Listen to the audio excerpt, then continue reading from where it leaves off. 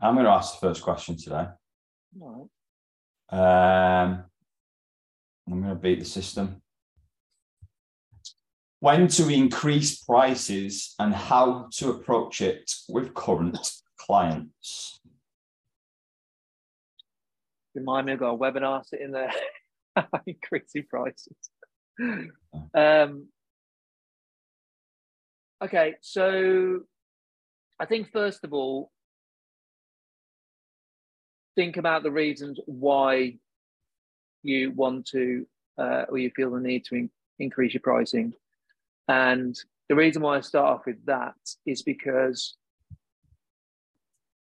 sometimes we just go, oh, I think I should increase prices because I've been on the price point for a year, right?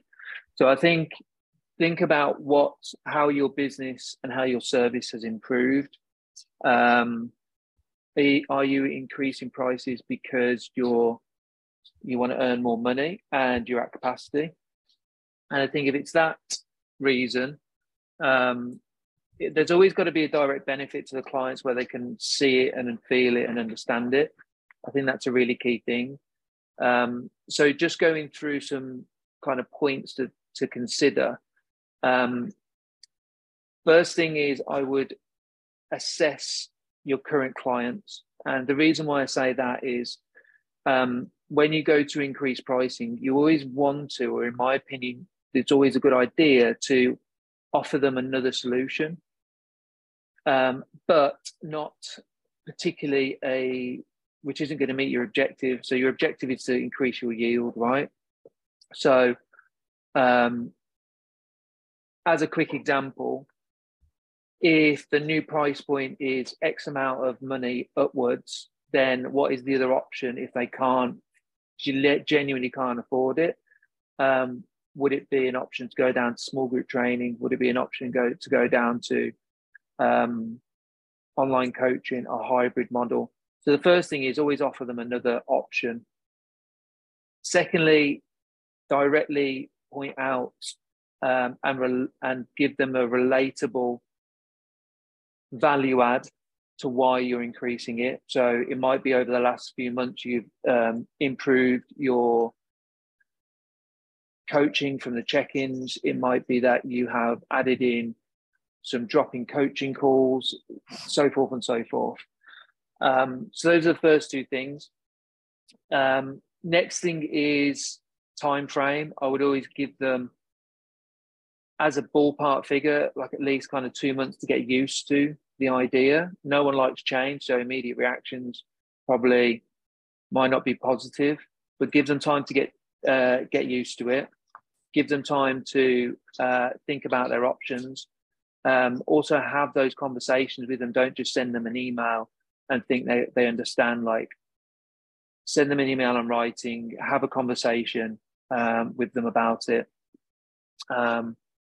And the last thing I would point out is increase your pricing off the back of assessing your clients on how many you perceive or think might not move up to that price point.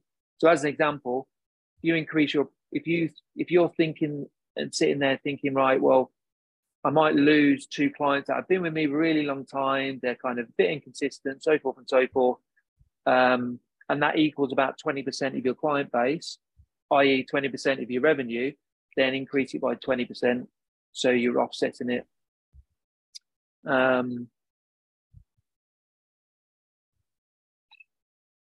Yeah. Any other things I've missed? No. That's bloody fantastic, isn't it? Bloody fantastic, ones. But I will release the webinar. I've got it sitting there. What are your best ideas for client community groups to connect with each other? Things such as group workouts, days out, challenges. I think probably the person who asked the question already knows the answers to the majority of the stuff that I would say because you've listed some. So don't underestimate the value in like a day of education. So half a day of education and half a day of social or whatever it is that you can do. You've only got to look at this weekend. Like, you could definitely put on a version of that inside your own business. challenges definitely work. Like going for walks up hills, mountains, whatever, getting them all together that way and getting them out in the outdoors. What are you fucking laughing at? That's just a question. I'm checking. All right. Yeah, so I think the majority of you as coaches will know all of the things that will bring the community together. I think what's important is listing them things or getting all your ideas down that you think your clients will fancy and help put it in front of your clients for a bit of a poll or a survey and ask them. So then you know which to prioritize. Frequency wise, I think it's good to do something per quarter. That's just my preference. Or every 6 months, depending on your budget of what you want to invest into it and stuff like that. Clearly, you can do it a lot of this on the cheap too. So if you wanted to do it per quarter, you might put a smaller budget in, or you might do as much of it for free as possible. But yeah, you guys know. I think what's important is if you're going to do something like that, that the continued connection. So say, for example, you put something on every quarter, how can you carry on that theme in the Facebook group, for example, where maybe you all come together bi-weekly or monthly to reanalyze goals, all of that type of stuff, see each other again. Because to build a community, the one thing about a community is you need to see each other often. That's what really helps with belonging.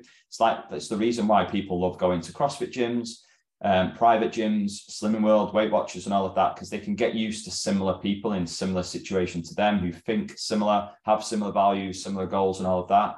So if you can provide the opportunity for that to happen, even if you're a one-to-one coach, as frequent as possible, that's really important. So definitely spike the quarterly or half-year events, workouts, days out, challenges, socials, all of that type of stuff. But also think about how you can continuously help the clients in your business who are one-to-one especially to see each other often, because that will really create the belonging. That's really important in my opinion.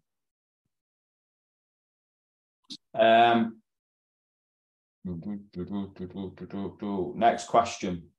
What's your biggest take homes from the conference? Trying to figure that out. I think the first initial one is how good it was to see everybody and meet everybody. And yes, it was about helping everybody improve their business and their mindset and all those things, but also just to hang out and get to know people on a different level. I think that was a really big takeaway. I think the second one is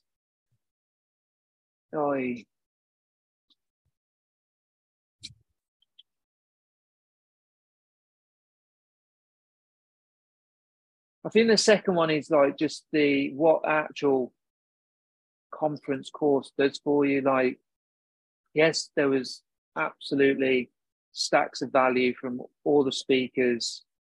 You know, it was like I couldn't fault anything really at this moment. We can obviously assess ourselves, but I think the collaboration of just hearing different businesses around the table and hearing other people's thoughts and the way they do things, and I think that's been a big one. And also I think, you know, because even with the one-to-one guys, you know, we only get 1 hour with them face-to-face a week. And I think also some of the parts where actually it strips you out of your business, there's no other distractions, and it, without standing over people, it really forces people to work on the important stuff. You know what I mean? So I think initially, like I'm still processing it, to be honest, but initially those were my kind of things. And what were yours? I think the biggest takeaway was that we've built a stronger community of coaches with very similar values than I ever thought that we had. Yeah. I was surprised by that. And I think I was only surprised because you know what I'm like. I can be our own and my own worst critic at times. And I think we all can when we're self-employed, and we sometimes chase a bit of, not perfection, it's the wrong thing, but I'm quite a competitive person at points, and I want it to be the best it can possibly be. And obviously we do this on the best part of 15 hours a week. So there's always managing your expectations on that, but also wanting it to be better and improved all the time. And that's, you know what I'm like. And obviously you're the same. So I'm always on the verge of that. So what I was surprised at was like how strong the community was, how similar people was. And yeah, these pockets of different people with different goals and different values, but how similar people was in the room. When we asked certain questions, like either the majority of the room's hands were up or down. And it just shows that if you market yourselves, and this is a lesson to all of you as well, and just off the back of the community question, if you market yourselves in a very authentic way and you be relentlessly and unapologetically yourselves, like we have been, not getting dragged into or away from our values, then you attract something that you enjoy to be in and around more. And yeah, that's the biggest takeaway I took away from the weekend, definitely. Come on. Oh, is it my question? No, I think it's mine. Where's dinner? Where's dinner? I want to know the best way to pick out a winner to give me the best chance of maybe getting a long-term client from it. I think I know who this question is, and I think we've already supported them. Is that right? To answer it. Yeah, we spoke on it yesterday, but it'd be good to get your thoughts. All right. So for context for people listening, whether it's on the podcast or on the live, this is off the back of doing market research and doing a survey to gather market research to then be able to deliver more consistent content, but also re-nurture them leads that have remarket to them leads that have come in, should I say. The best way to pick a winner is obviously when you do a competition on the front end of something like that, is to just use like a competition picker online. And the best way of giving and making sure you get a long-term client from it is to make sure that you treat them like an actual paying client, because there's always going to be that element of, because there's no skin in the game from the winner, that there's less accountability. So you need to be hyper aware of that as you bring that person in and discuss that from the off. Like one thing that we do quite often, like we're like open and honest. When people win a competition with us, we'll sit on the first call and go, right, there's no skin in the game. Let's explore what potentially could get in the way because you're not paying and all of that type of stuff. Is it the right time? And all of that. So we do that because we've learned the hard way that people have won competitions with us in the past, and then kind of after the first week or two have just gone missing slightly. And it's expected, like when there's no skin in the game, in a lot of cases, a lot of people don't value it or don't have the time or aren't ready to change. And that's just the same for business coaching as it is for fat loss coaching or whatever it is that you're doing. So to make sure that you get a long-term client from it, I would be open and honest initially. How can we create self-accountability? How can we create the right environment? Make sure that you treat them as a client. And I don't see why, unless they achieve what they want in the short window of time that they're with you, which is highly unlikely, I don't see why that person would not stay on. So that would be what I would say. And the only other thing that I would say is just make sure, for anyone who does do this, and yourself for who's asked the question, make sure there is a bit of a plan to remarket to the people who have entered the survey. Because there's many personal trainers who do this survey and questionnaire. They'll do it, leap out the comfort zone, do the front end bit, and then there's not continuous remarketing to that group of people who didn't win the competition and haven't got much else from it. So what can you do for them?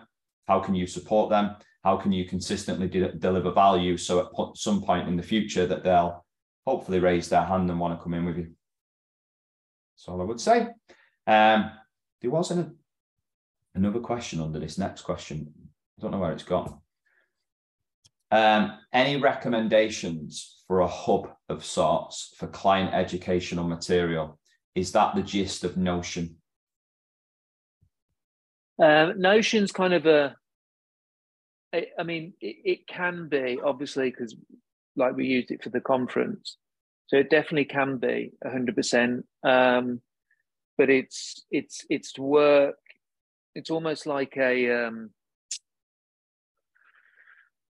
almost like a place where you can collaborate with like work colleagues as well, like have different workflows in there. So it's not.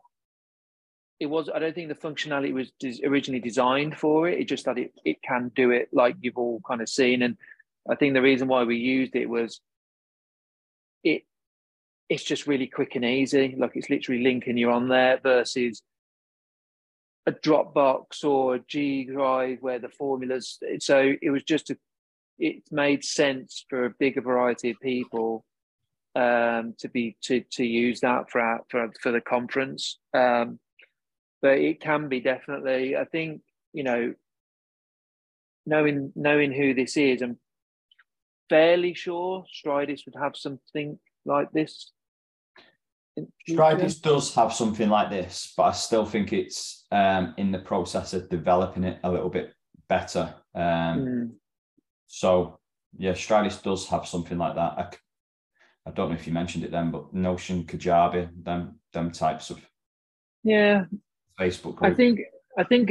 I think for this person, because I know how much he's put into working on Stridis, and I think actually something like an interim would probably work, like a Facebook group or even like a G Drive folders, I think would work in the interim, because you don't want to spend lots of money and lots of time creating a hub where, like Ant said, maybe in 6 to 12 months, Stridis is going to do that. And again, mate, the only reason why I'm saying that, I'm speaking directly to this person now, is because I know how much you're investing into getting your whole business through Stridis. So yeah, you can use Notion. You do have to pay after a certain amount of people, so that might be a limiting factor for you. So if you want something as an interim, Facebook group, G Drive, Drop, I would say those are probably your best option for the meantime. And also, don't forget that if this is to help your clients, then you've obviously got an email journey as well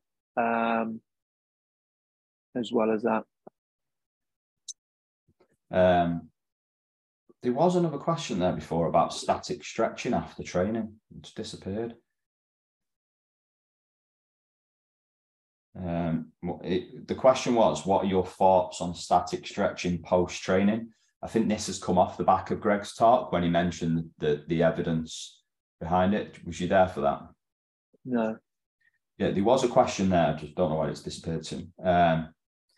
So I think I'm assuming it's come off the back of what Greg said in regards to the benefits of and the science of the benefits of, because he was talking about fillers and someone put their hand up and said, would you work on someone stretching between an exercise to keep them moving? And he was like, well, there is new evidence to say that there's no benefits to static stretching.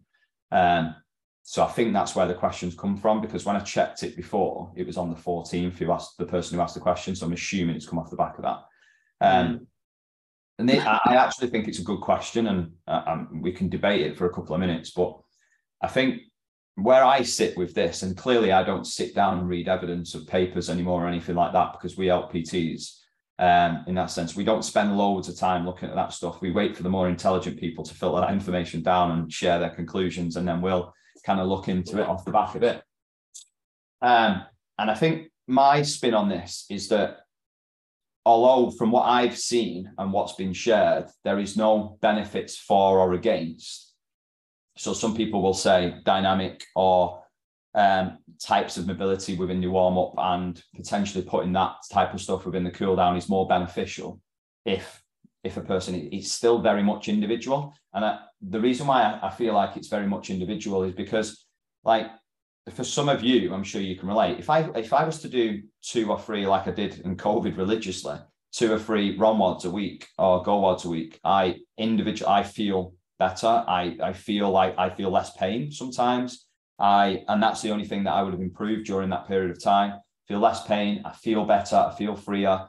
I feel better from a whole movement pattern perspective within exercises. And so from an individual level, from my perspective, and still working with clients now, there is individual clients that benefit from static stretching post-workout and on their own from a recovery perspective, although the science probably doesn't say there is benefits there on a general level and from an evidence-based level. I still think it's very individual. What are your thoughts?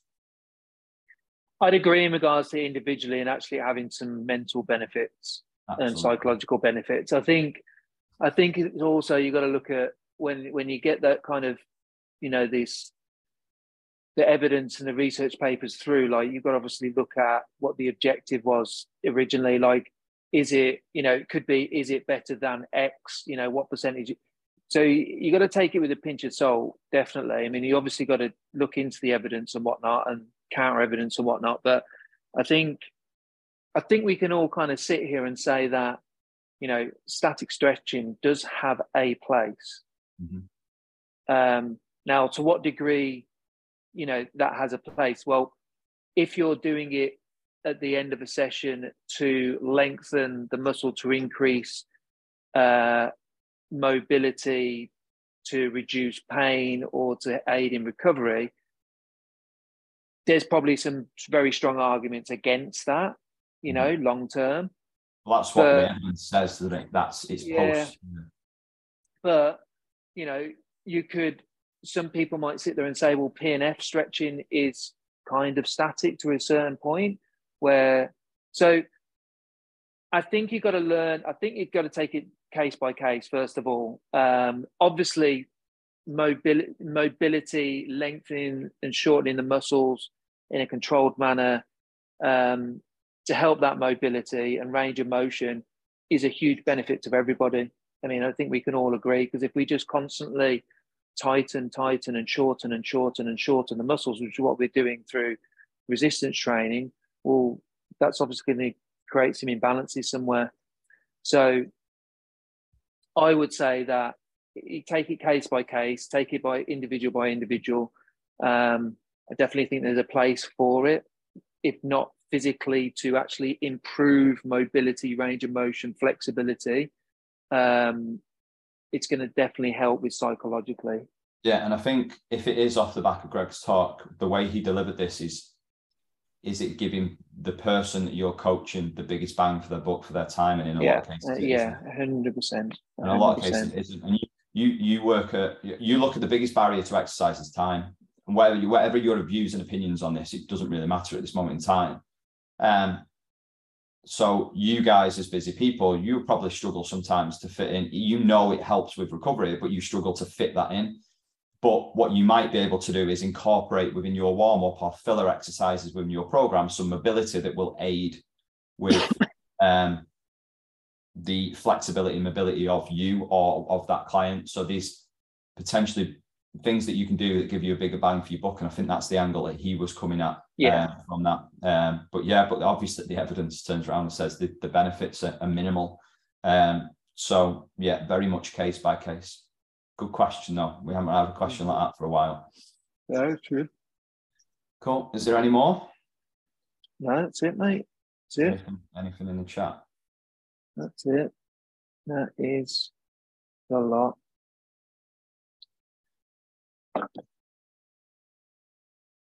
Any final thoughts? Huh? Any final thoughts, Nicholas? No, I'm pretty hungry today though. Oh yeah. I was like that yesterday. I smashed a few of them cookies that were left over. Thanks for leaving them in the room. Oh man. Right then, people, we will leave you to it. Have a good day. Have a good week. See you soon. Laters.